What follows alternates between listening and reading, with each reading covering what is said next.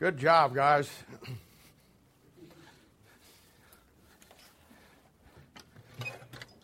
Now,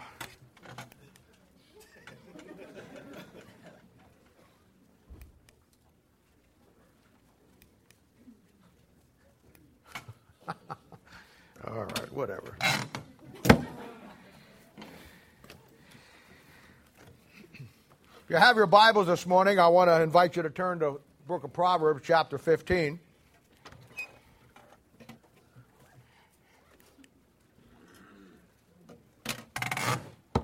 Now, today, this is going to be a very, very, very practical message today. If you're someone who has just gotten saved, or a young Christian, or maybe even an older Christian, you've been saved for a while, but you're just now getting plugged in, I think this message today is going to be a great help to you. You know, Proverbs chapter 15, verses 6 through 9 is a great section on success in Christianity. You know, nobody likes to be not successful in anything that we do. We see it in the world so much that have really went overboard with it all, is that they come to the place where when the kids play track or soccer or baseball or softball or basketball, that they can't stand for anybody to lose. And so they got to give a trophy to everybody to try to make everybody feel okay. And they do that because in their mind, they think that everybody wants to be successful. And that's true. But one of the great things in life about life is the fact that when you're not successful in things, sometimes you can learn more from failing in some things than you can by accomplishing it. Life is a balance. But when it comes to Christianity, it has to be a success for you. And it can be a success for you. After all that God has done, after all that He's accomplished, after the Word of God that He's given us, the Holy Spirit of God that came at the day of Pentecost, there is absolutely no reason for a child of God today not to be successful in their Christian relationship. And I want to show you the fundamental key to being successful as a Christian that I found in this great passage. You know, let me define success for a child of God, first of all. I think that will help us, and then we'll come back and we'll build back into it. A successful Christian will simply be a man or a woman who simply finds out what God wants them to do with their life and then spend the rest of their life doing it. Spiritual success isn't attaining some great high spiritual level in your life. It isn't accomplishing things in your life. It's more than that. It's coming to the point in your life where you realize, in the world that we live in, that you realize that Christ did something for you, and He wants you to do something for Him. And when you do that, and you faithfully do it all of your life, that's success when it comes to God. I think the book of Nehemiah has always been a favorite of mine. Nehemiah is a very unique individual. You know, when you look at the book of Nehemiah, you see exactly the root concept of success. You see when God's plan comes together.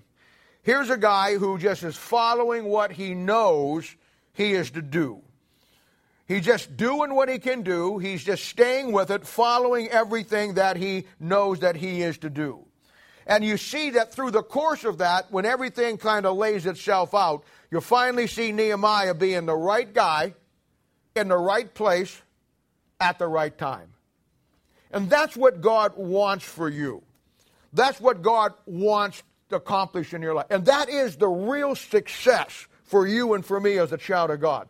Simply coming to the place where you become the right man or woman at the right time, and God puts you in the right place. And then you do with that what you know to do. And Proverbs is a fundamental book about just two kinds of people when we talk about saved people. And we know that. We've talked about it many, many times. And you will find that these two kinds of people are in everyday life all around you. Every church has them. And one will find out what God wants with their life and do it, spend the rest of their life doing it. That'll be the wise man.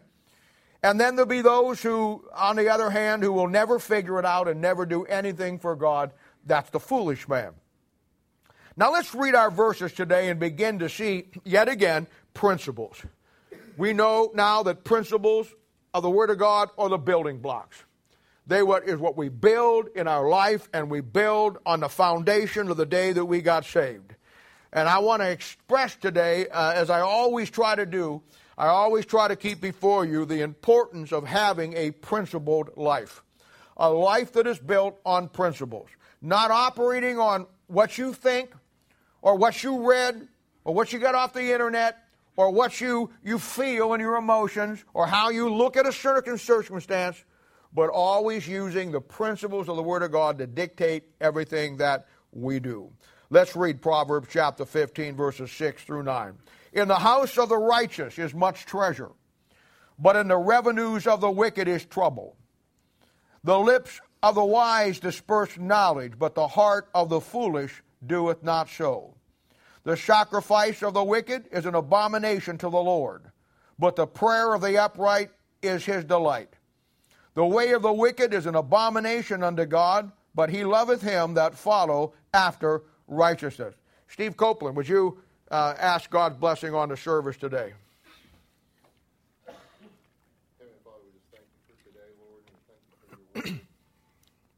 And we just ask that you clear our minds, Lord, and allow us to hear the Holy Spirit speak to us, Lord.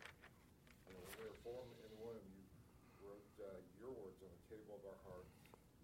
And you also unlocked that through our salvation, through giving us a measure of faith, Lord. And now we just ask that you bless this service, Lord. Bless Bob and allow him to speak your words to us, Lord. And we just thank you and praise you in Jesus' name. Amen. Amen. You know, in our country today, we have a lot of issues. One of the major issues that is an ongoing issue is our economy. And it's always a problem. It's always a struggle. It doesn't matter what president gets in. There's always economic issues that they're so fragile, and they can go south so quickly. And people are afraid of the instability of our own financial system. You hear words like recession. You hear words like depression. You hear words like economic recovery.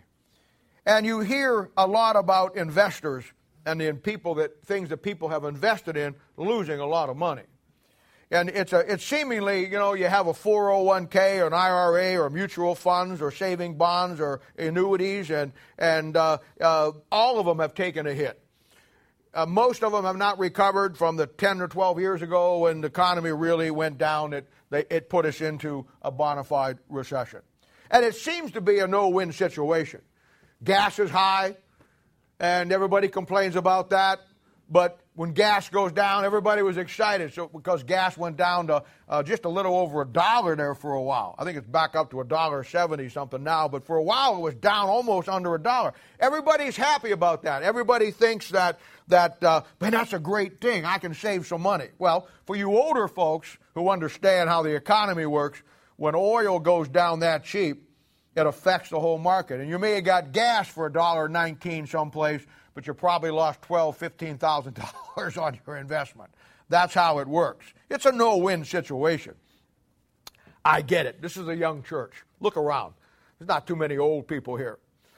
We thank you for being old because you are the gray-head wisdom of our church, but the bottom line is we're a young church.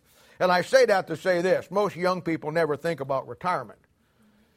They don't think that way. And you know, they don't think about the time in their life when they won't be able to work anymore. I know I didn't when I was your age. I thought, you know what, oh, that's so far down the line, I don't have to worry about that. You know, I'm not going to save money now. I'm going to buy this because I got so much time to spend to save money the rest of my life. And so it comes around at the end of their life or retirement, they have nothing to fall back on.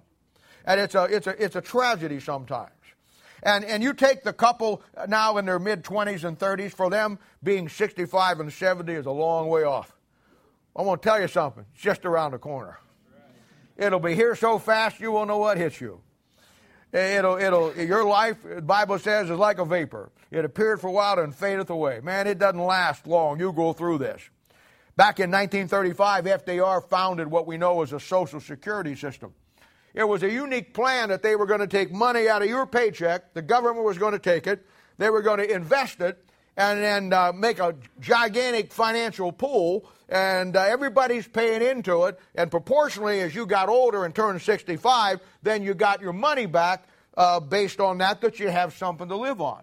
Problem was that it just didn't work that way because the government made a lot of bad investments. They didn't do everything they should have done. A lot of that money got appropriated for other things. They just said, we got plenty of money. By the time you retire, we'll pay it back. And they took that money and it never got paid back. Now, some of you who are sitting here under the sound of my voice, who are paying in Social Security right now, the experts say by 2030 that's going to be broke. No money in it. 14 years from now. 14 years from now. And the last two generations of most people today will have nothing to carry them through the later times of their life. They put nothing away for their future. And it comes down to a lack of looking ahead. It comes down to a lack of basically understanding, a lack of self-discipline, a lack of planning, a lack of being good stewards of what you already have. Most people don't like to plan for the future. I mean, I'd hate to be a guy who sells cemetery plots. You know, they'll have it now where you can go into the funeral home, pick your casket out. I guess you can lay in it to see if it's comfortable if you want. Get the color you want. Pay the thing. Everything up front, it's all taken care of. You go down the road and you see billboard where they got this. I've always never trusted funeral directors. There's something weird about them. When I was in the military, I got a gig where I traveled all around. I played the trumpet also, and I was the only guy, and I played funerals and I got to spend a lot of time with funeral directors. I could tell you some horror stories about funeral directors, but I won't. But it's a wild thing. But you go down there, and they got this cheesy-looking guy on there, you know, with a serene picture behind it, and he says underneath there, "Leave well." Unlike, in other words, when you die well, leave well. Don't leave any bills for anybody else. Make sure you're comfortable in dying. Get a pick up with a nice view. All that goofy stuff. You know what I'm saying? And the bottom line is that hitchhike off the fact that we want to live well. And I'd hate to try to be somebody who sold that because people don't want to plan ahead. You know, a guy who does investment planning probably doesn't get his clients to when they're 30, 40 years old. I don't know of one of you young couples in here that have got an appointment with an investment broker that's going to help you make good investment. We just don't think that way. And most people, they think that simply, if I had more money, if I got a better job, if I won the lottery, if I got more money, it would solve all of my problems. And of course, that's not true either. Having more money won't solve your problems because the real problem is most of us don't have a good responsibility with the money we have because we don't make good investments. I think a greatest example of this is Donald Trump. I'm not political. I could care less about any of those guys. But I like to watch people and learn from them. I try to learn from everybody. And Donald Trump is one of the most interesting guys that you're ever going to study. In a lot of ways, he pictures what your life and my life should be that I'm going to preach on this morning. Because Donald Trump, here's a guy who started out with $1 million. I think his dad gave him $1 million. And you know, that sounds like a lot of money, but $1 million is not a lot of money today. It really isn't. Not when you could buy a house for $200,000 and, you know, a car for $100,000 or $60,000. I mean, it can go very quick. But he had $1 million. And what he did, he made good investments.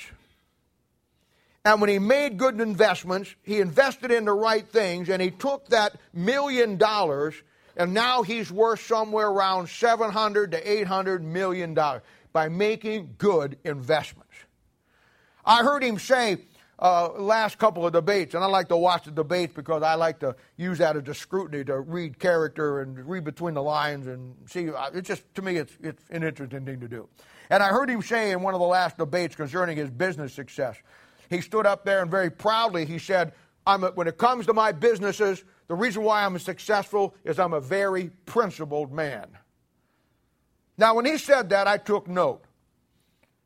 Because I know the principles he's talking about are not the same principles I'm talking about this morning. But the point is clear that he made a success in his business by making good investments. And he made good investments because he followed a set of principles that was in his own life on where he made investments and where he didn't. And in a spiritual sense, the Bible says, in the house of the righteous is much treasure, but the revenue of the wicked is trouble. And we're going to look at two key words today and what they mean. One of them is going to be the revenue of your life. The other one is going to be the treasure of your life. Because the verse is true. Old Donald did exactly what every one of us should be doing, except he did it in the business world. You and I ought to be doing it in the spiritual world that we live in. Simply taking what you have that God has given you and making good investments with it for God. Now, spiritually speaking, to begin to understand this whole format, God made the initial investment in all of us. He came down on the cross, he died. He made it possible for you and I to have eternal life. He gave us his Son. The investment that he made in us with his own Son, and through that came your salvation today. And after God made that the initial investment, he expects you and me to do something with that investment. It's like Donald's dad giving him $1 million. I don't think his dad expected Donald just to go out and blow it and take trips and buy this and buy that. I think he expected Donald to do something with the $1 million that he gave him. And when God came down and sent his Son on the cross and he saved you, he made an investment of at least $1 million in your life through that salvation. It cost God something for you to have the investment that God gave you.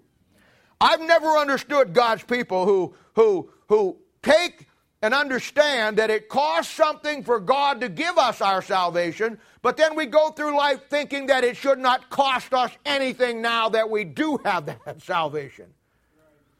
He made the investment in you, the investment in me, that you would take that investment and make good choices with it. He wants a revenue back from you. He wants a return back on his investment.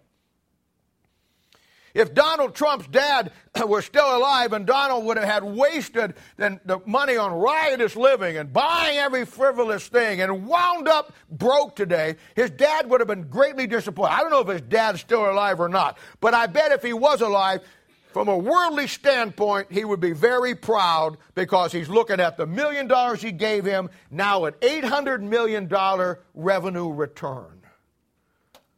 We stand here or sit here this morning after receiving the investment that God is giving to us and never thinking about the return on that investment. Thinking ahead in a time when your life, when you can enjoy the benefits of your good spiritual investments that you made. The investments you've made keep working for you long after you can't. I mean, if you get a 401k and you let it in there all of your life and you've got the time you're 70 years old and you can't work anymore, but you've done good things, you made good investments, you got $2 or $3 or $4 million in investments in there, you can put that into a plan where you could never touch the principal, you live off the interest, and you can live the rest of your life. You planned ahead for a time that you could be successful and keep on living when you could not work anymore. And I want to tell you something. In every one of your life and my life as a Christian, you may be in your springtime of your life right now, especially you, because you're only, 20, 21, honey? Good to see you today. Bless your heart. See, I don't mind getting my glasses crooked if I get to hug her. It's okay. You're still in the springtime in your life. You're young. You got vibrance. You got everything going for you.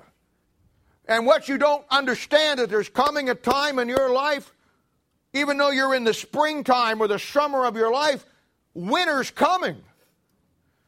And there's coming a time when you're not going to jump as high as you used to, run as fast as you used to, work the hours you used to work. And there will come a time in your life when you can't maybe do any of that anymore. You better have something to fall back on. And spiritually speaking, there'll be a time in your life where you can't do what you do for God right now. This is why the Bible said Paul told young Timothy, let no man despise thy youth. He said, be thou an example of the believer. Because he knew that right now was the greatest time for you to ever do and make that investment. When you get older, you can't get around as much. You get complications from chronic problems of health, and it keeps you from doing what you need to do. Right now is the prime time of your life. This is why God, in my mind, totally understand why he gave us such a young church and seasoned it with good older men and women who can help the younger ones. And you think the devil doesn't know that? I drive by John Knack Village about 2 or 3 times a week. And I don't know for sure on this, but I'll probably be safe in saying this. I don't think there's ever been a drug bust in John Knox Village. I've been over there a couple of times visiting on people, walking down them halls. There's no blaring rock music coming out of their rooms like it is in your dorms where you go to school. You might hear a little Willie Nelson creeping under the door a little bit, but you know why? You know why don't have those problems? Because they don't pose a threat to the devil anymore. He's not after them like he's after you. They've made whatever investments they're going to make. You are in a place in your life where you right now, need to be really thinking about the investment he made in you, the revenue that you give back to him.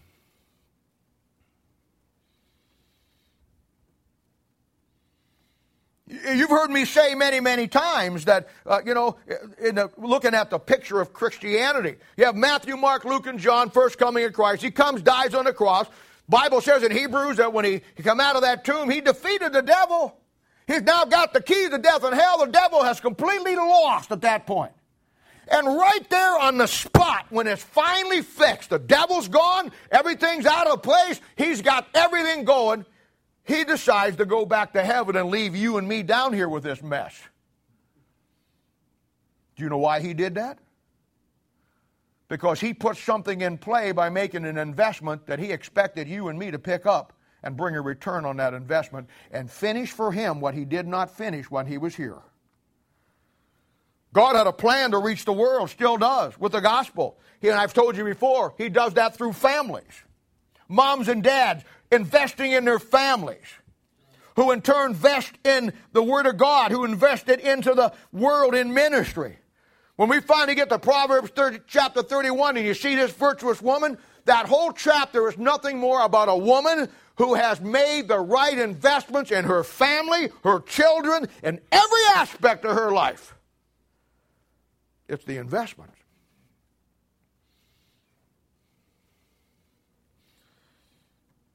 God made the capital investment up front for you and for me.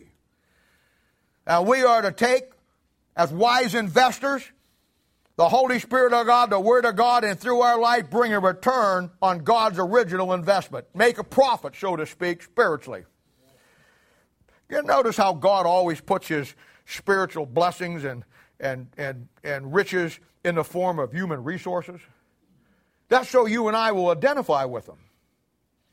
He says in 1 Corinthians chapter 3 that after you get saved, you lay the foundation. You build on it gold, silver, precious stones. He said in Malachi chapter 3 that the people that you win to Christ are jewels, valuable jewels that go in a crown. And in Luke chapter 16, verse 11, he talks about the riches of this world, but then he talks about the true riches.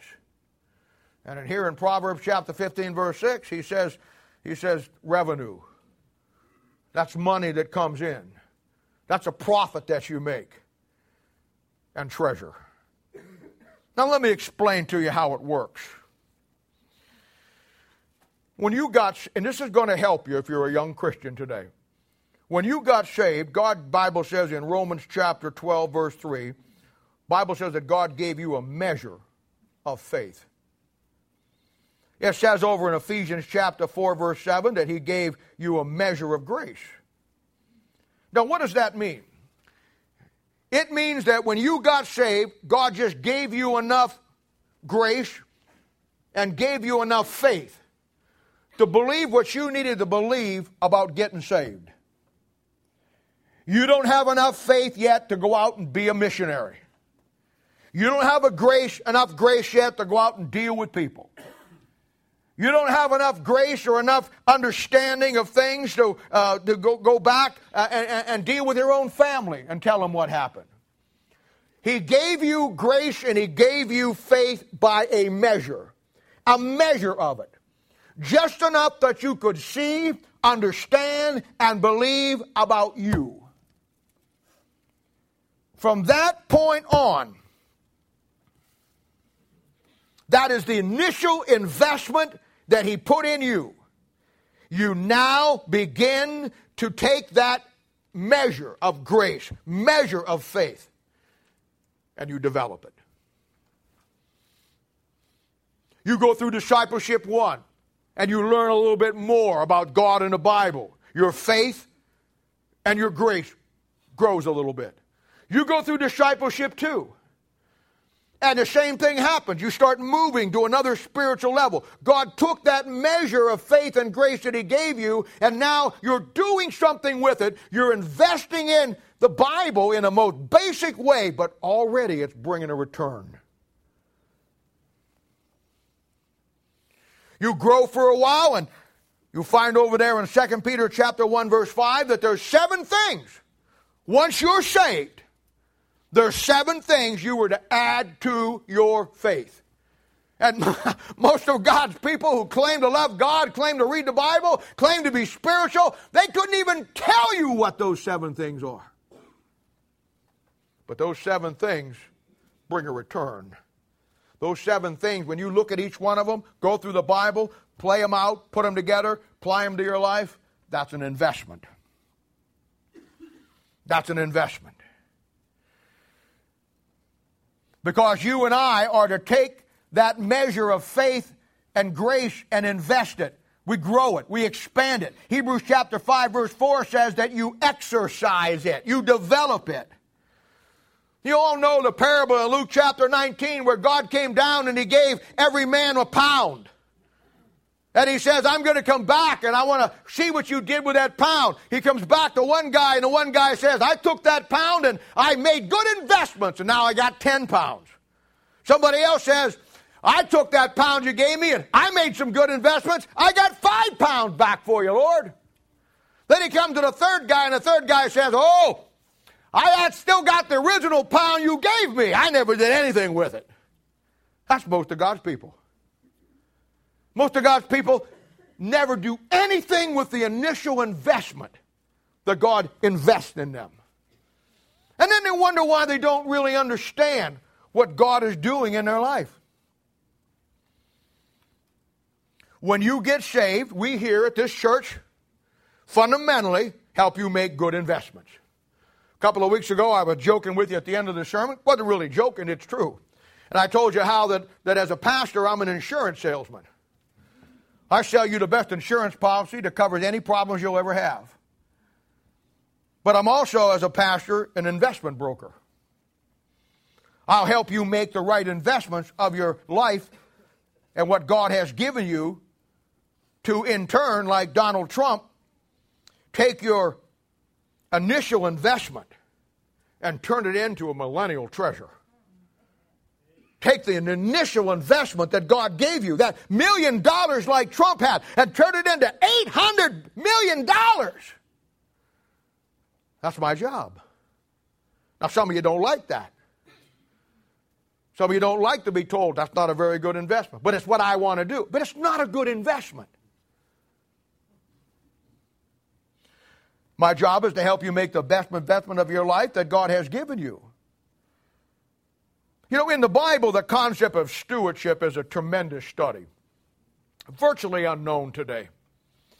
And in the Old Testament, the great example and model of stewardship will be a guy by the name of Eleazar, Abraham's chief steward. You'll find him mentioned in Genesis chapter 15, and you'll find him in action in Genesis chapter 24. Tremendous study. Tremendous study.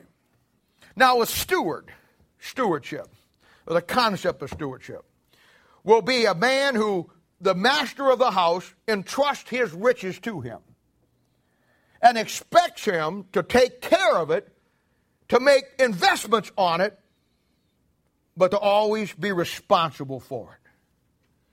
And you know, that's exactly what God did when He saved you. He gave you the riches and glory in Christ Jesus. And you need to be God's steward of that. God gave you a trust. He entrusted to us His riches through Christ Jesus. That's what God has done with you and me, and we are to be good stewards of all that God has given us. It's Eleazar in the Old Testament, but in the New Testament, the model for stewardship will be the book of Titus.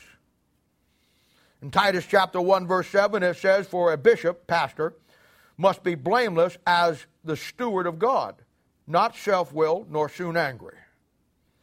Now, in the New Testament, for a Christian who has charge of all God has to make the right investments, there's going to be listed in the Bible for you 7 different stewardships. There's 7 different stewardships in the Bible. I don't know how many times I've asked pious Christians, "Are you a good steward with God?" "Oh, yes, I am." Good. What are the 7 stewardships that He laid out in the Bible? Don't have a clue. How do you be a good steward when you don't even know what the 7 stewardship concepts are? And none of them have anything to do with money. You got pastors in this city and around this country who are in churches, pastoring churches.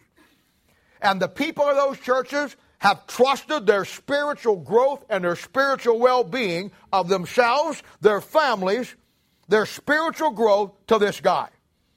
And he doesn't have a clue what spiritual stewardship is. Churches today, I don't know if you notice it or not, churches today are failing by the hundreds. I've never seen a time when God changes His mind so much. It's almost an epidemic of church failures today. And every pastor, when it fails, it's always the people's fault. It's like a husband when he loses his marriage. It's always the wife's fault. And in both cases, that's not true. If a church fails, it's not the people's fault. If the church fails, it's the pastor's fault. And in a marriage, if the marriage fails, it's not the wife's fault, it's the husband's fault. Because those are 2 leadership roles, and as I've said 100 million, 1,000 billion times, don't ever exaggerate. Everything rises and falls on leadership, especially in the church. We had a guy one time in our church. I think right now he's on his 6th church.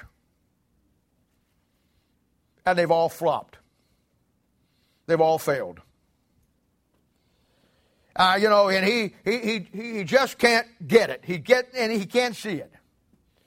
It's one of these things that, God called him here, and then God got it wrong. So God uncalled him there, and then called him someplace else. And then God got it wrong again, and called him back, and called him someplace else. I wish God could just get it straight. Now, does anybody here think the problem is God? No.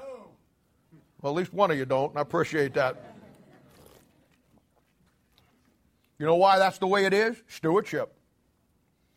A failure in their ability to be a good steward over the things that God has given them. And I'm telling you, it affects you in every aspect of your life. They have no idea what they're doing. They couldn't build a church if their life depended on it. And I know, well, you don't know how tough it is where I'm at. How tough can it be when God's in it? I mean, really, if God called you there, did He call you there only to be there when it wasn't tough? Or did He call you there to invest your life through the good and the bad?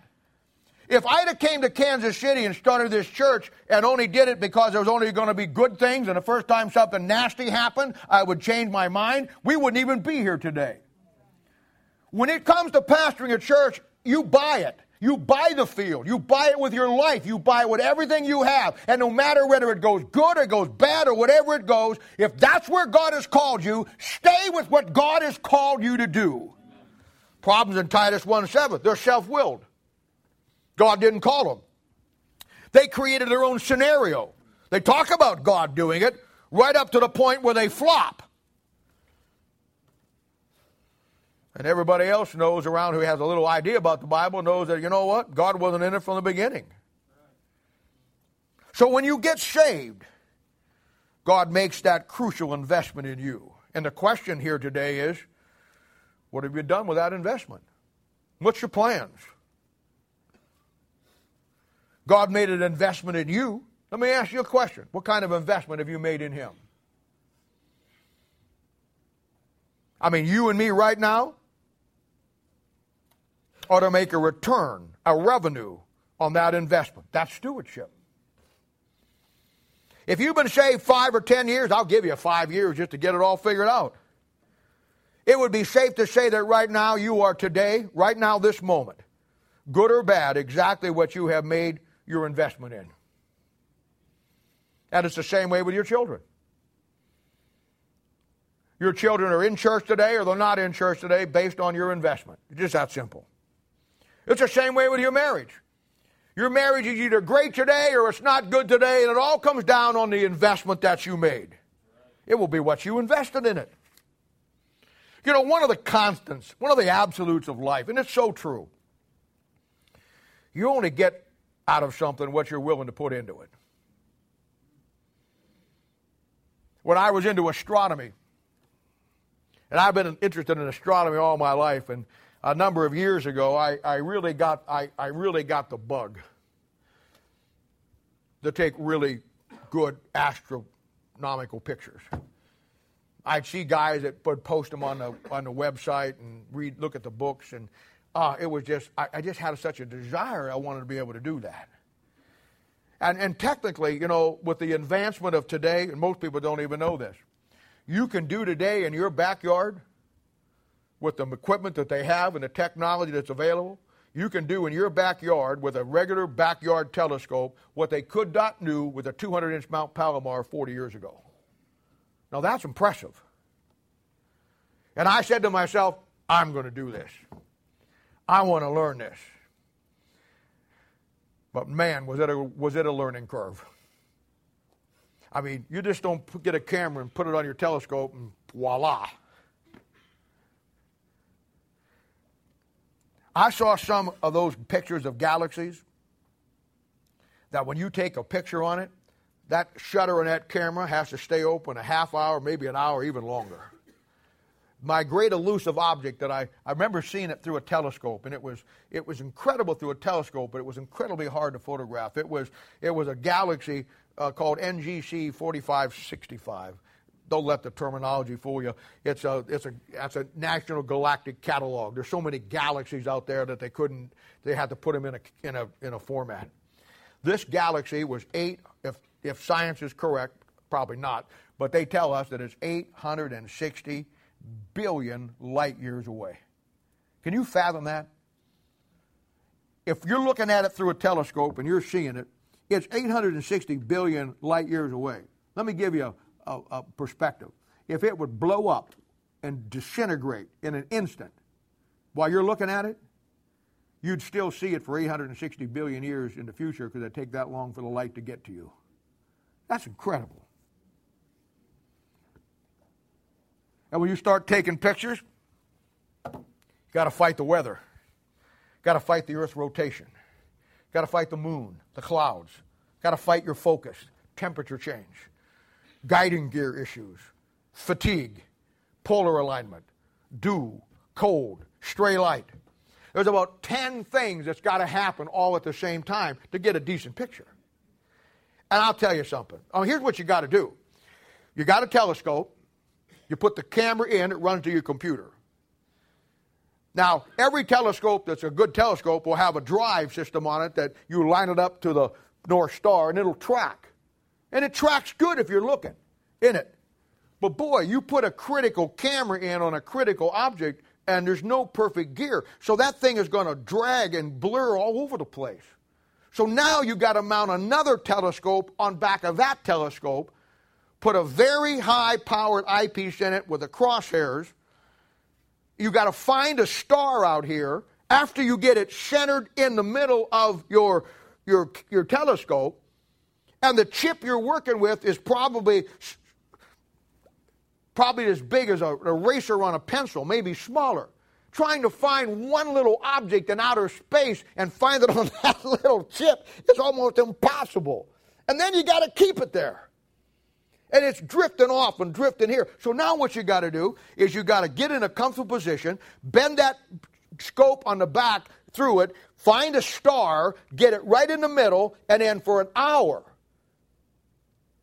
keep your little hand control that gives a little signals to the motors, and just every time it starts to drift, you start bringing it, you got to keep it right on that crosshair.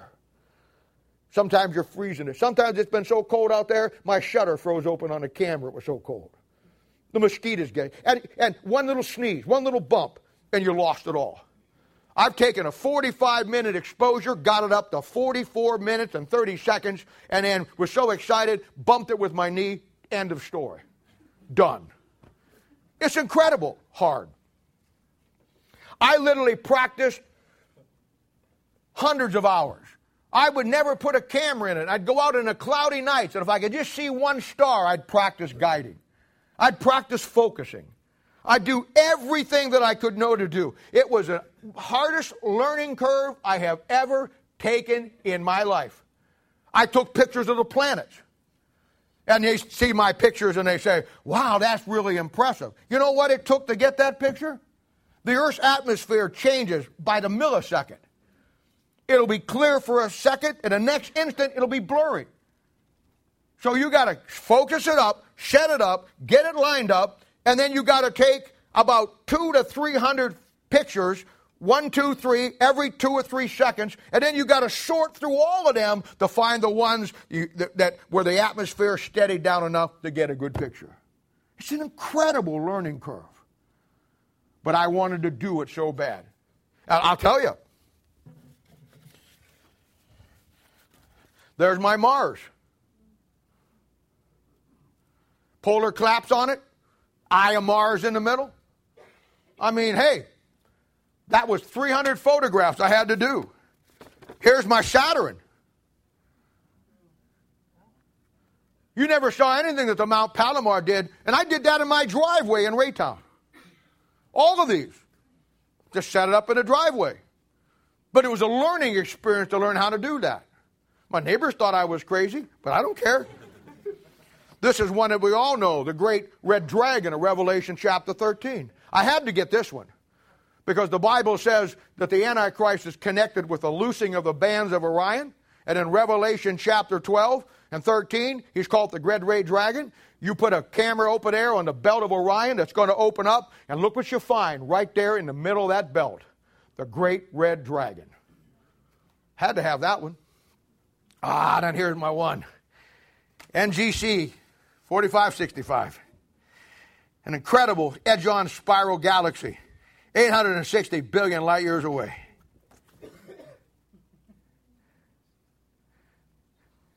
That was 40 minutes in the freezing cold.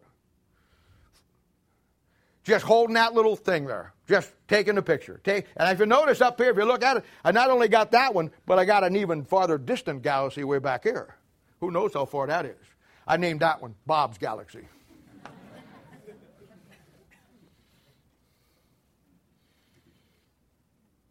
But I only got that based on what I was willing to invest into the time to learn how to do it. Everything in life that's worth doing is going to be a learning curve. In that particular case, it took a total and complete of giving everything I had to invest because I wanted to get that kind of quality of picture, that kind of return. Now, you know, in a spiritual sense, it's the same way. It's the same way with the Bible. You know why you don't get anything out of the Bible? Because you don't put anything in the Bible. That's why some of you have been saved the same amount of time. Some of you really got it down. Some of you haven't even begun yet. It's an investment. No single investment will be more important to you than your total investment in the Word of God. 100% of what I do for you in this church is to help you with that investment. Last Thursday night, or a couple of Thursday nights ago, it wasn't last Thursday night, I walked you through the curriculum of how to put the Bible together for you. Some of you will take that and do something with it. Some of you won't do a thing with it. You know why? And then you'll complain about the fact that, man, I've been saved 20, 30 years and I don't know the Bible. Whose fault is that? If I was like you, I'd be still winding around looking at all them pictures and saying, man, I want to take pictures like that. You know how I got to take pictures like that? I did what it took to learn the learning curve and made the investment. Voila. You know how you learn the Bible? There's a learning curve. You make the investment the right way, the right investments, get it done, and you learn it. Just that simple. You only get out of something what you're willing to put into it. Like church. There's people who go to every church, go to all churches. They go to church, but they're never part of the church. They never do anything. And then they say, well, I'm bored. I'm depressed, you know. I had somebody say one time, well, you know what, I'm not going back to church, Bob. And I said, why is that? And he said, well, I just don't get anything out of church. And I said, do you know why? Well, why? Because you never put anything into church. You haven't done anything. I mean, there's 300 people here who do something and get something out of it, and you don't. They're wrong and you're right. It comes down to whatever investment you're willing to put in. No prayer group, no volleyball, no social activities, you know, no Super Bowl party, no camp. I mean, no nothing. And I'm not saying you got to be in all of that, but what I'm saying is, man, there's enough going on here. I mean, anytime 3 people get at it, a party breaks out. The church is to be the center of your life. Everything you should do should wrap around that. But you only get out of it what you put into it. The same way with your friend. Well, I don't have any friends. Bible says at Proverbs 18:24 that he that have friends must show themselves to be friendly. You want some friends? I'll show you how to get them. Hi, I'm Bob Alexander. Will you be my friend?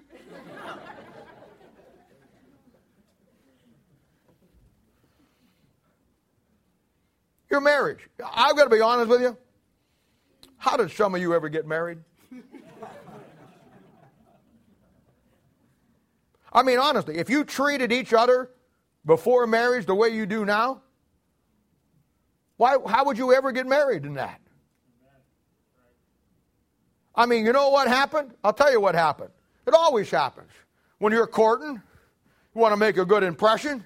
You cross all your T's and dot all your I's because you want to get that person. You do all the kinds of things that you're supposed to do. You open the door for them. You're very courteous to them. You take a lot of stuff, you know. If you say, honey, where would you like to go tonight? She says, oh, I don't care. Well, I'd like to go here. That's the last place you want to go. You know what you do? You go. Because you're trying to make an investment in the thing. My wife and I were driving down the road just the other day and pulled up to a light and there was a car in front of us and it looked like a large guy sitting there driving. And then all of a sudden they moved apart and it was a guy and a girl. She looks over at me and she says, we used to do that. I looked over at her and said, I haven't moved.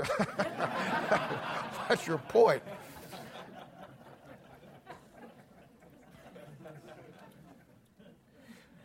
You know what happened? You were willing to make the investment before you got married, but after you got married, you just quit making an investment. Conquered. I won. Listen, a good marriage is just continually refining your investment. That's all it is.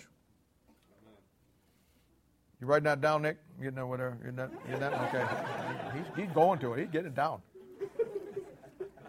Well, he's even using a red pencil. You know, it's also true your relationship with God. 99% of God's people give God what's left over their life, the scraps. And then they wonder why it doesn't work for them. Some of God's people know more about their habits and their patterns of their dogs than they do about God.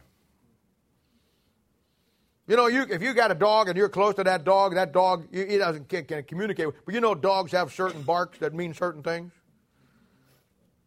When somebody comes to the house that they don't know who it is, that's one bark. Somebody comes to the house that they really like and know who it is, that's another bark. If you got a dog who will bark when he's got to go out. I can tell upstairs in the morning when I get up and I sit down breakfast and my dogs start to bark. I know that I can tell by their bark whether it's just them goofing around or there's some serious business that need to be taken care of. My dogs never bark throughout the night. Never do. If my dog starts barking at night, I know there's a problem. You see, we get to the place where we invest our life in things like that so much that we can discern the very barks of our dogs, but we can't discern the voice of God when he tries to tell us something. Investment. Only get out what you put into it. Look at chapter 14, verse 24 says, the crown of the wise is their riches, but the foolishness of fools is folly. Now let me tell you something else about making good investments. In the world of investments, to get a good return, you got to do what they call diversify. You don't put all your assets on one stock. And spiritually speaking, it's the same thing. When you learn the Bible, you don't just leave it there. You got to put it out. You got to do something with it. You got to apply it. And then you got to give it out to others. Then you get involved in ministry where you can start to use what you know. That's diversity. You just don't do one thing. You exercise yourself. You become diverse in many things, and you become good at a lot of things. The kind of Christian that God wants you to be is the kind of Christian that you can get to the place in your life when God has a scenario here. I call it the eunuch scenario. He had an old Ethiopian eunuch out there in the backside of the desert that needed the truth. And God knew he had a man, Philip, that he could pick up and drop in that scenario and never worry twice about Philip not knowing exactly what to say and what to do. That's what he wants with you. You go to work tomorrow, you think you're going to a job. He got all kinds of scenarios he would love to put you in. Amen. There's all kinds of people there that are struggling. And they probably watching your life and know you're a Christian. You say, why doesn't God match the two of us up? Because he doesn't want to confuse the guy any more than he already is. Because you don't know what you're talking about. You need to get some investments that will pay long-range dividends long after you're gone. You all go through our little discipleship programs here. I've never told anybody this. I wrote those 35, 40 years ago. To date, to my knowledge anyhow, those discipleship lessons are in 16 different languages in 20 different countries. And hundreds of churches across this country use them. And they don't even know who wrote them. There's no name on it. Nobody takes the credit for it. To God be the glory. I don't have a right to take credit for that. You know why? It was the investment that he made in me that I just gave back to him. It wasn't my investment.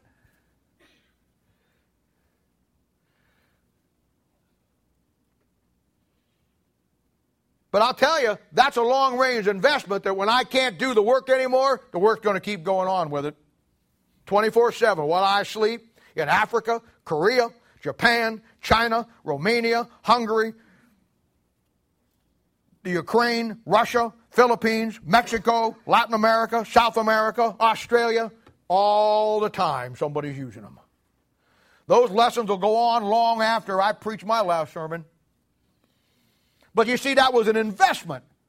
And I said, Lord, I'm going to write these lessons for my people.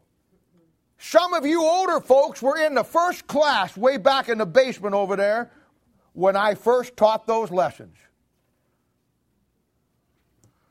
Don't need to comment that I had hair then. I got hair now. I don't know what you're talking about. But you were there. And God said, you know what? I'm going to take that investment that you made in those people, and I'm going to bring a return for myself. That investment that I made 40 years ago, Bible says, Isaiah 55:11, that the word of God won't return void, and it won't.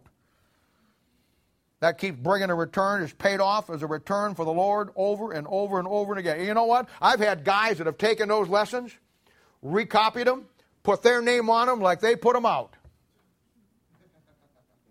Somebody said one time, isn't this your lessons? And I said, yeah, it is.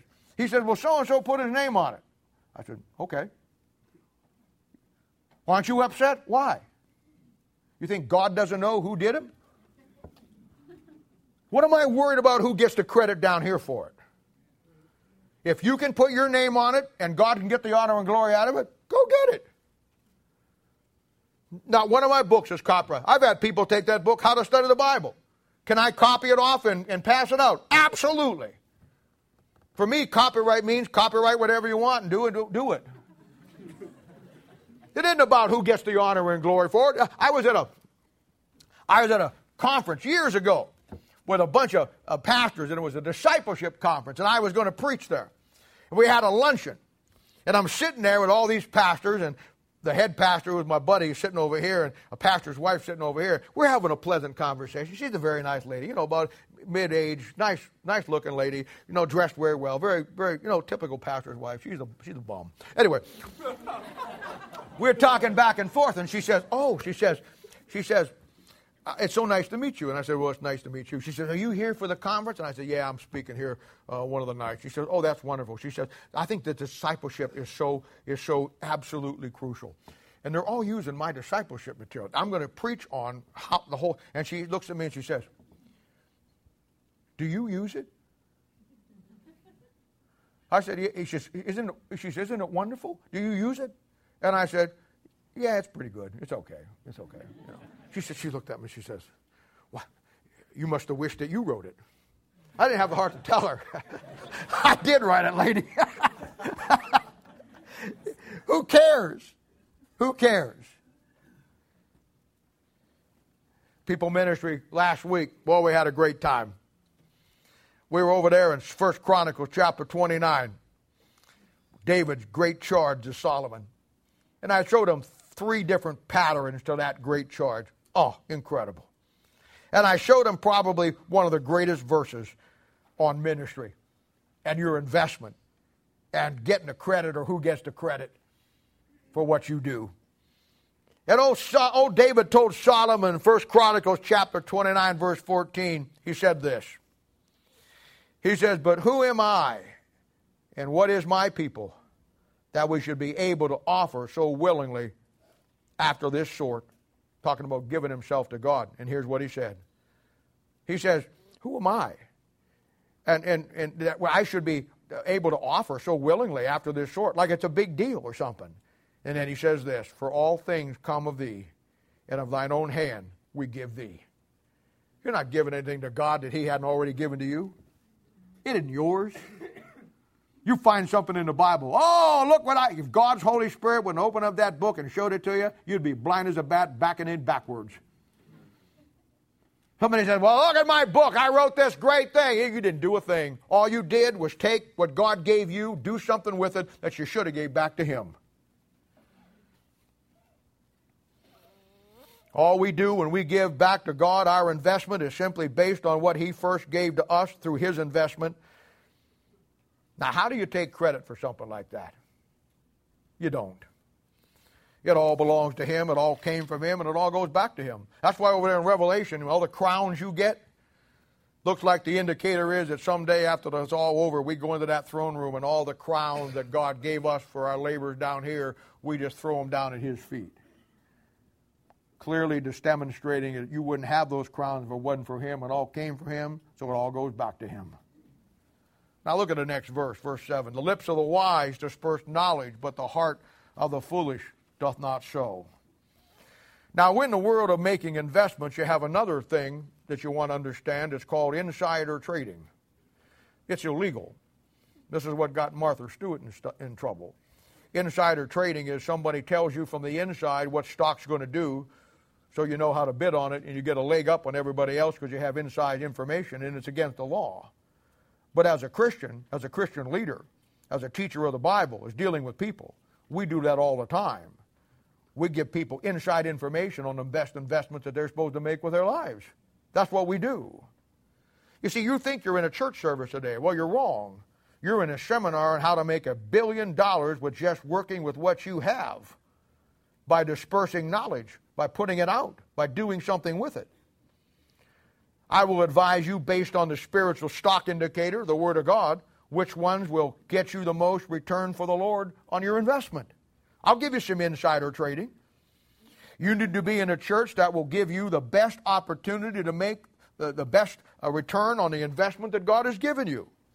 Getting firsthand information. I've known people who will stay in a dead church forever. When they know it's dead.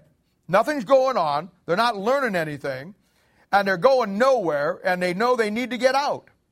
And they will, every day of their life, they'll waste and miss the opportunity of the investment of a surefire opportunity. They remind me of people who hold and keep buying stock for TWA. Trans World Airlines went out of business 25, 30 years ago. But they remind me of people that want to keep stock and keep buying worthless stock because they have some sentimental attachment to a worthless investment. Now, you take that investment you got and you tell somebody else about it. You take that investment and you got, and you get someplace where they can give you the best information on the inside you can get to make the right investments that God wants you to make. Don't be like the guy in Luke chapter 19. After all the investment that God gave him, he only comes back with the same investment. Look at verse 8. This is a good one. The sacrifice of the wicked is an abomination to the Lord, but the prayer of the upright is his delight. Now here's the heart of it all, and here's the bottom line. It goes without saying that a real investment for a child of God and what he does will be in the sacrifices that he makes in his life for God. Most people, Christians, don't even understand what a real sacrifice is. It's defined for you in 1 Samuel chapter 15 and 2 Samuel chapter 24. Those are the definitive passage on what a real biblical sacrifice is. The verse says sacrifices that are an abomination to God. That's simply somebody making the wrong investments with the wrong things. You know, human nature, man, saved man, unsaved man, he just has a passion for taking the true things of God and turning them into the things of the world. The greatest religious hypocrisy that you'll ever find is never more manifest than when the wicked begin to sacrifice to God in the wrong way. They'll take the concepts of a sacrifice and turn it into a sacrament. And it becomes an abomination before God. They'll abstain from eating meat on Friday like some great sacrifice, when in truth, the whole concept of not eating meat on Friday doesn't go back to the church. It goes back to the pagans with Freya, the god of fertility. Friday's named after her. The fish, being the fish god, fertile with a lot of eggs, and it's abomination to God. So God fixes it. So he just has sharks eat Catholics on Friday. It works out pretty good.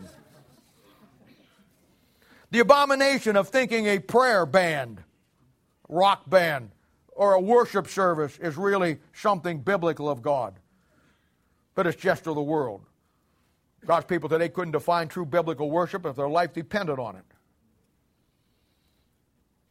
It's thinking that baby dedication day really means something to God.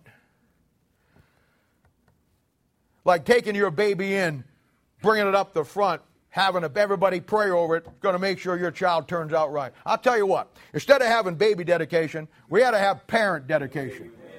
That's what we ought to have. But you can't get anybody to come when you do that, because all the parents would have to hit the altar and get right with God. The little babies, it's nice. It's fuzzy. They're cute. They cry. Everybody says, oh, isn't that cute?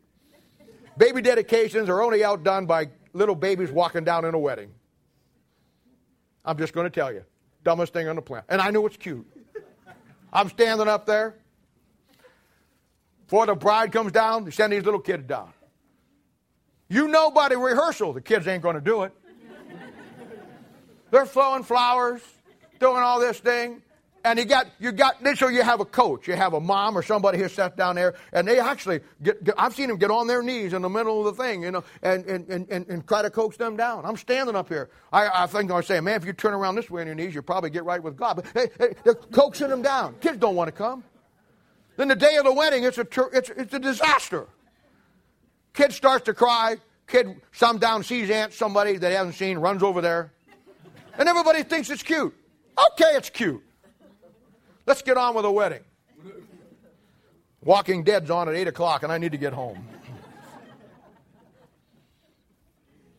Babies are cute, so you bring a lot of people down. And you got to understand, I know where baby dedication started. It started in Baptists because they cared nothing about the babies. They wanted to have a trick play up the middle to get new parents to come, because what parent wouldn't want their kid to go to heaven and be right with God? So you trick them into thinking that if you come to baby dedication and we dedicate your baby to God, you got an edge on God now. You're stupid. You could dedicate that baby 100,000 times. If mom and dad are not going to be dedicated, you're not going anywhere. That's why they never had me preach as baby dedications. You can probably understand now why. He says the sacrifice of the wicked are abomination. I often think what God thinks when we take the birth of Christ and all these churches make December 25th the day he was born. I often think how God must think when we have Easter and everybody puts the lilies around the church. And everybody has all the little things that they do. And they get up there and they sing, "Out from the grave he arose," and they have an Easter pageant over here. And I wonder how God looks at that when he knows that December 25th was never the birthday of Jesus Christ. It's the birthday of Baal. Easter is Ashtar, the god of fertility. It's pagan. It's never been part of Christianity. But God just looks at that, and sometimes I think, what does he even think about us? Now I understand. You come here on Christmas, there will not be a Christmas message. I am sorry. You come here on Easter, it's a letter from hell. Close as I can get to Easter. But you know what? I understand it's part of our society. I do.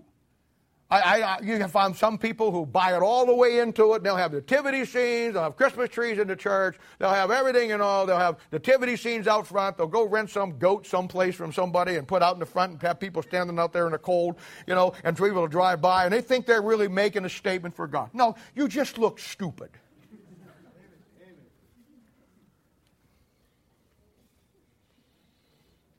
But I get it. You got people who go the far over here, and then you got the other people, I don't celebrate Christmas, I don't have a Christmas tree. I get it. I take the biblical approach. I know exactly from the Bible how you approach Christmas and Easter. Acts 21, 1 Corinthians chapter 8. I mean, it's so clear in the Bible why you have to be and deal with these things. But people are who they are. People are who they are. I mean, ask yourself why in Acts chapter 16, verse 3, New Testament's done. New Testament is finished. Put away, Colossians chapter 2 says. But now you got Timothy, and Paul goes with the Jews in the New Testament, the apostles of the church, and he has Timothy circumcised under the Old Testament law when we're in the New Testament.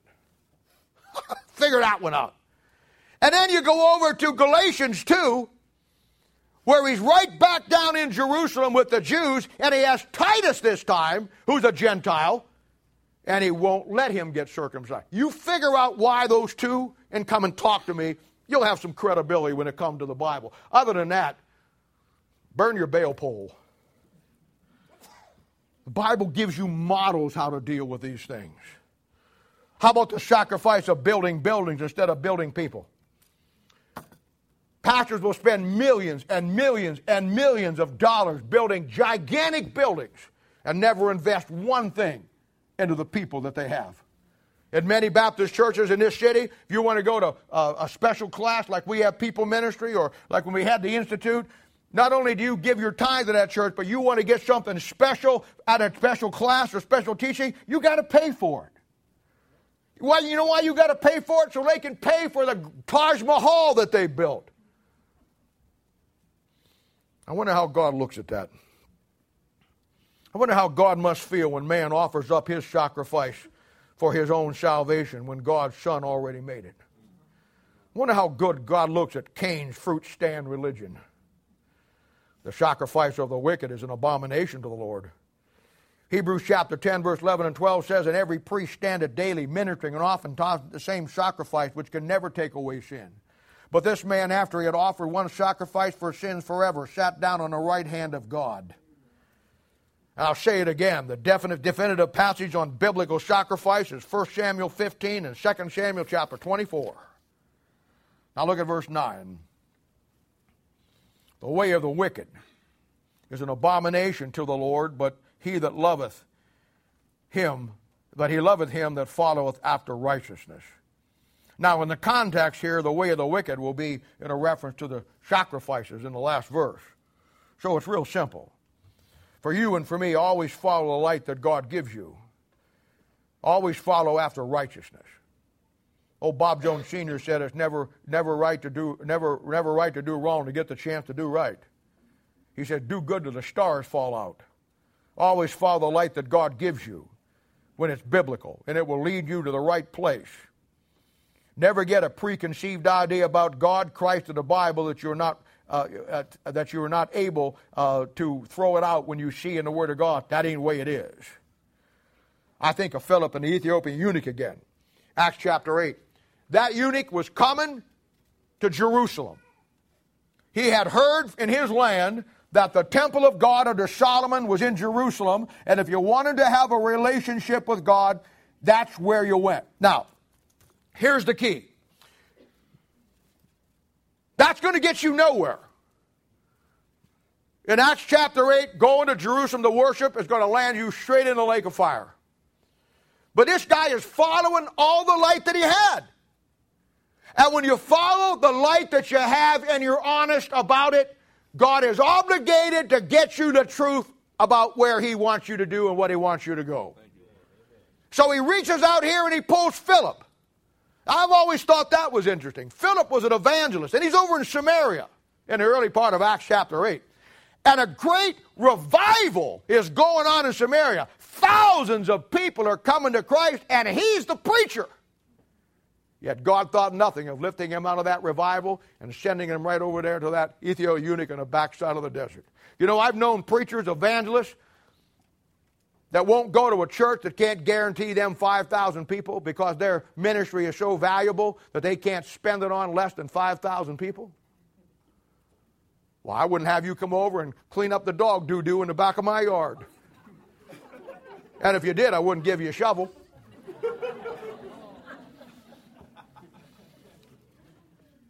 Use some of your sermons to pick it up with. They go hand in hand.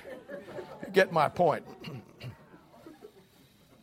And you know what? Philip didn't say, Lord, okay, today? Over in Gaza? One guy? But okay, I got it, Lord. But you don't understand. I got to preach tonight. Lord, maybe you haven't checked your statistic, but we've had thousands of people saved, and it's because of me. Now, I don't mean to tell you your business, but either you want a revival here or you don't. And honestly, I don't understand why you would pull me out of here for one guy over here. Well, you can send 1,000. I'm the main guy here. They're coming to hear me. You didn't get any of that. God says, Philip, over here. Philip said, yes, sir. And Philip went. And when he went to that Ethiopian eunuch, he's sitting on that old trailer trying to figure it all out. He was on his way to Jerusalem. Now he got a little glitch in his get up here. He's sitting down there. He found Isaiah chapter 53, and he's reading about some guy who shed his blood for him, and he can't figure it out. He's following the light that God gave him, and when you follow righteousness, the light that God gives you, he is obligated to get you to the truth. You know why? That is why almost every one of you is here today. Amen. You wanted the truth. You wanted it. You had a desperate desire in your heart to get it. And at that point, God put somebody in your life to get you where you could get the truth. Now, when he goes to that Ethiopian eunuch, he says, who am I reading about here? And the Bible says that he began at the same scripture and preached unto him Jesus. You know what he said? He said, look, pal, going to Jerusalem is a waste of time. That don't work anymore. Wrong dispensation. There's one now come that the prophet's talking about that died on the cross for you. And you got to put your faith and trust in him. You know what that Ethiopian eunuch did? He believed on Jesus. Amen. He didn't say, well, I don't know. I had my heart set on going to Jerusalem. I don't know. That Bible college I went to back there, they said Jerusalem was the place to go. I don't know. I mean, my translation doesn't read it that way. Yeah, I don't know. I better pray about this. You know, I mean, I don't know. He followed the light that he had, and he didn't care. Listen, here it is. He didn't care if it was Jerusalem. He didn't care if it was Jesus. He just wanted the truth. I don't care. If you got to be baptized to go to heaven, I'm in. If you got to do this to go to heaven, I'm in. I don't care what it is. I don't have any preconceived ideas about anything I want to believe about the Bible. I just want the truth. Amen. You show me the truth, you give me the truth, I'll dump everything else for the truth. That's what that old guy did. He didn't care about Jerusalem anymore. He didn't care about the temple. He wanted the truth. When people want the truth, you don't get an argument about the truth. Right. Apollos, Acts chapter 19. Here's a case in point. He was baptized under John's baptism to the nation of Israel in John the Baptist. So his salvation technically was through the baptism of the repentance to Israel. But that's over now. That salvation ain't going to get you nowhere but in hell. So he comes into a New Testament church run by a husband and wife pastor team, Aquila and Priscilla. Nice congregation of people. They're all talking about the Lord and everything. And he said, my name is Apollos, and I'd like to give a testimony of my salvation. They said, brother, we'd love to have you. He stands up. And it doesn't say what he said, but I'll tell you what he said. He said, you know what? I was a sinner just like all of you. Amen. Praise the Lord, brother. Yeah, I was. And I tell you, I needed something changed in my life. Amen, brother Blader. Glory to God. Go ahead, Apollos. Let us have it. Talk to us, boy. And he's up there and he's saying, I'll tell you what, one day in my life, I was down there by the river. And he said, oh, down by the river. Yeah, down by the river. So, yeah, that's a good one. Now, shall we gather at the river? That'd be a great song someday out of right. And so he's down there and he says, and John the Baptist was preaching. And I went down there. And he said, if I would get the baptism of repentance, I could be saved. And I was baptized. And the old church went, oh.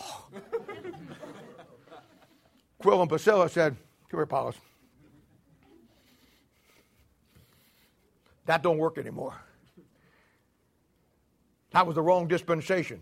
Israel rejected. We're in the church age now. Paul's now. Now if you want to go to heaven, you can't get baptized by going to heaven. Get to heaven by being baptized. You got to trust the Lord Jesus Christ as your own personal Savior. And the Bible says they showed the way of God unto him more perfectly. More perfectly. What did he do? Oh, no, man. You can't deny my experience. I was baptized. Oh, no. John the Baptist was greater. Nobody greater than him and anybody. Oh, no, I'm sticking with that. No, he didn't care. He did exactly what Aquila and Priscilla did, and he shows up in the next chapter, or the rest of this chapter, like everybody else, saved, born again, and on his way to heaven. You know why? He didn't care whether it was John's baptism or the cross of Calvary. He, too, just wanted the truth. You want the truth? That's how you get it. You follow the light that God gives you. You don't argue with your pastor. When you know he's the guy, and you know the church is the right church, and you understand he's helping you make the investments, you may have some of the screwiest ideas in your brain. Flush them.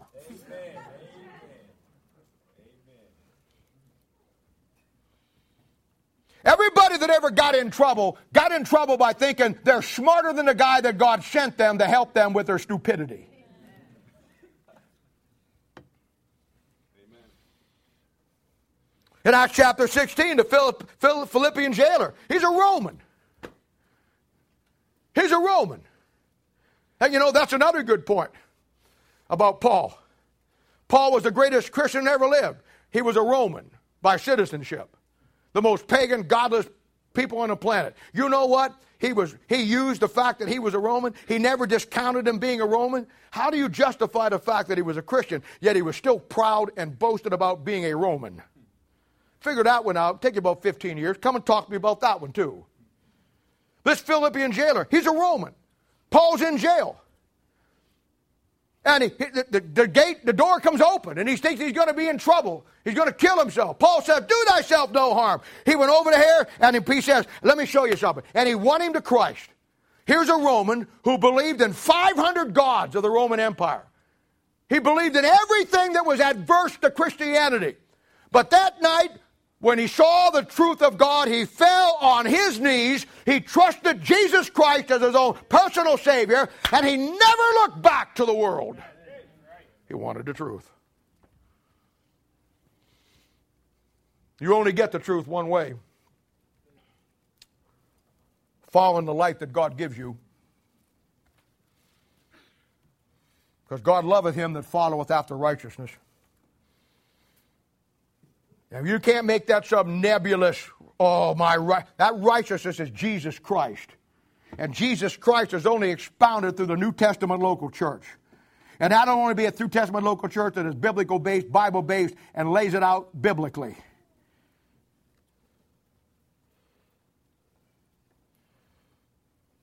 Study Christ. Document who he was. Document what he did. Document what he said. Get his life into a New Testament context. Study the three natures of the Lord Jesus Christ. You want to have a relationship with him? You want to go after, follow after righteousness? Study him as the Son of God. Study him as the Son of Man. Study him as the Word of God. You want to really understand what he's all about? Study the difference between the first coming of Christ and the second coming of Christ. You really want to get an understanding of it?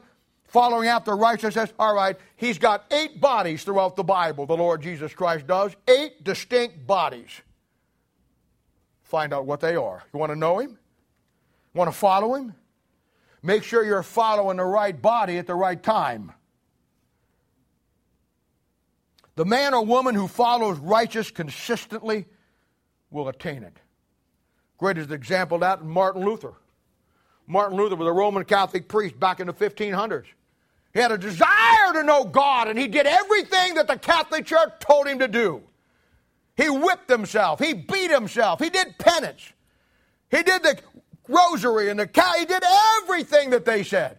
He used to crawl up the cathedral steps, over 300 steps on his knees till they were bloody, trying to make amends for his sins to a holy God.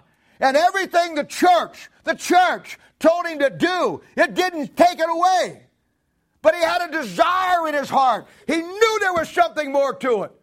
And one day he opened up a Bible. What a dirty trick to play on the church.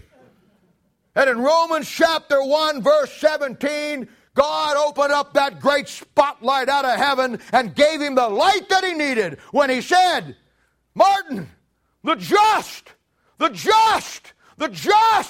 shall live by faith. No more crawling on your knees. No more goofy stuff you think. Follow the righteous Lord Jesus Christ and the light that God gives you.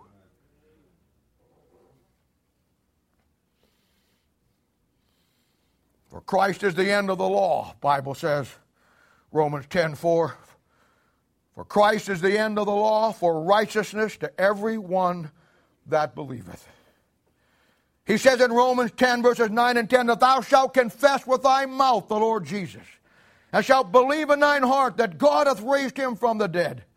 For with the heart man believeth unto righteousness, that's Christ, and with the mouth confession is made unto salvation. Christian life is real simple, folks. God made an investment in you, and some of you don't even know what it cost in that investment. Some of you have never taken the time to read Job chapter 30, Isaiah chapter 51, Isaiah chapter 50. You've never taken the time to read Isaiah 53. You've never taken the time to see the investment, what it cost God. And we actually think after what it cost God that we're going to live our Christian life, and then we complain because it does cost us something. You're out of your mind. You're insane. Why, if stupidity was a crime, you'd be doing 25 years to life. To actually think after the investment that God made in you and me and what it cost him, that we now can take salvation and this be free and not cost us nothing? We live our lives without making no investment at all? God, I hate the 20th and the 21st century. God's people. taking that investment, every one of you, taking that investment, recognizing the price that was paid, and then understand that the real success for you as the child of God is simply nothing more than the rest of your life taking that initial investment and reinvesting it and bring a revenue, a return. You're going to either bring a revenue for God or you're going to bring a revenue for the wicked. My job here is to help you do that. My job here, I came to terms a long time ago that people that want help, I'll help. The people that won't want help, hey, I love you, but you do what you want to do. You dink around with the Bible all you want. It's fine. I have no problem with it. But I'm interested in men and women who want to take and make an investment of their life back to God. That's all this church is about. That's all I'm about. I want to help you make the very best investments in your life that you never have to worry about when you get old and you can't serve God anymore, that you don't have some investments out there that's working for you when you can't work for yourself anymore for the Lord. And it starts with your children. And then everything else that you put out there. Let's pray. Father, we do thank you and praise you for the Lord Jesus, and thank you for those that are here today. And Lord, we do love you. And Lord, help us. If this church never gets anything, let us understand the investment that you made in us. It isn't about us. It isn't about who does what. It isn't about who gets the credit for what. It isn't about that, oh, Bob does this, or they do this, or he wrote this or that. It isn't about that. It's just about that the things that we do, we're only given back to what you've given us, and it all belongs to you. Help us to realize the investment we make is nothing more than the investment of the original investment that you made to us. Help us all be spiritual Donald Trumps. Help us take that initial investment and turn it into a treasure for us at the judgment seat of Christ, and for an honor and glory unto you because of what you did for us. Lord, there'll be no greater reward back to God and the Lord Jesus Christ. No greater reward, nothing that he would ever want more than for us to give back everything to him in the form of an investment that brings the ultimate honor and glory to him, because it all comes from him. It all goes back to him. Help us, Lord.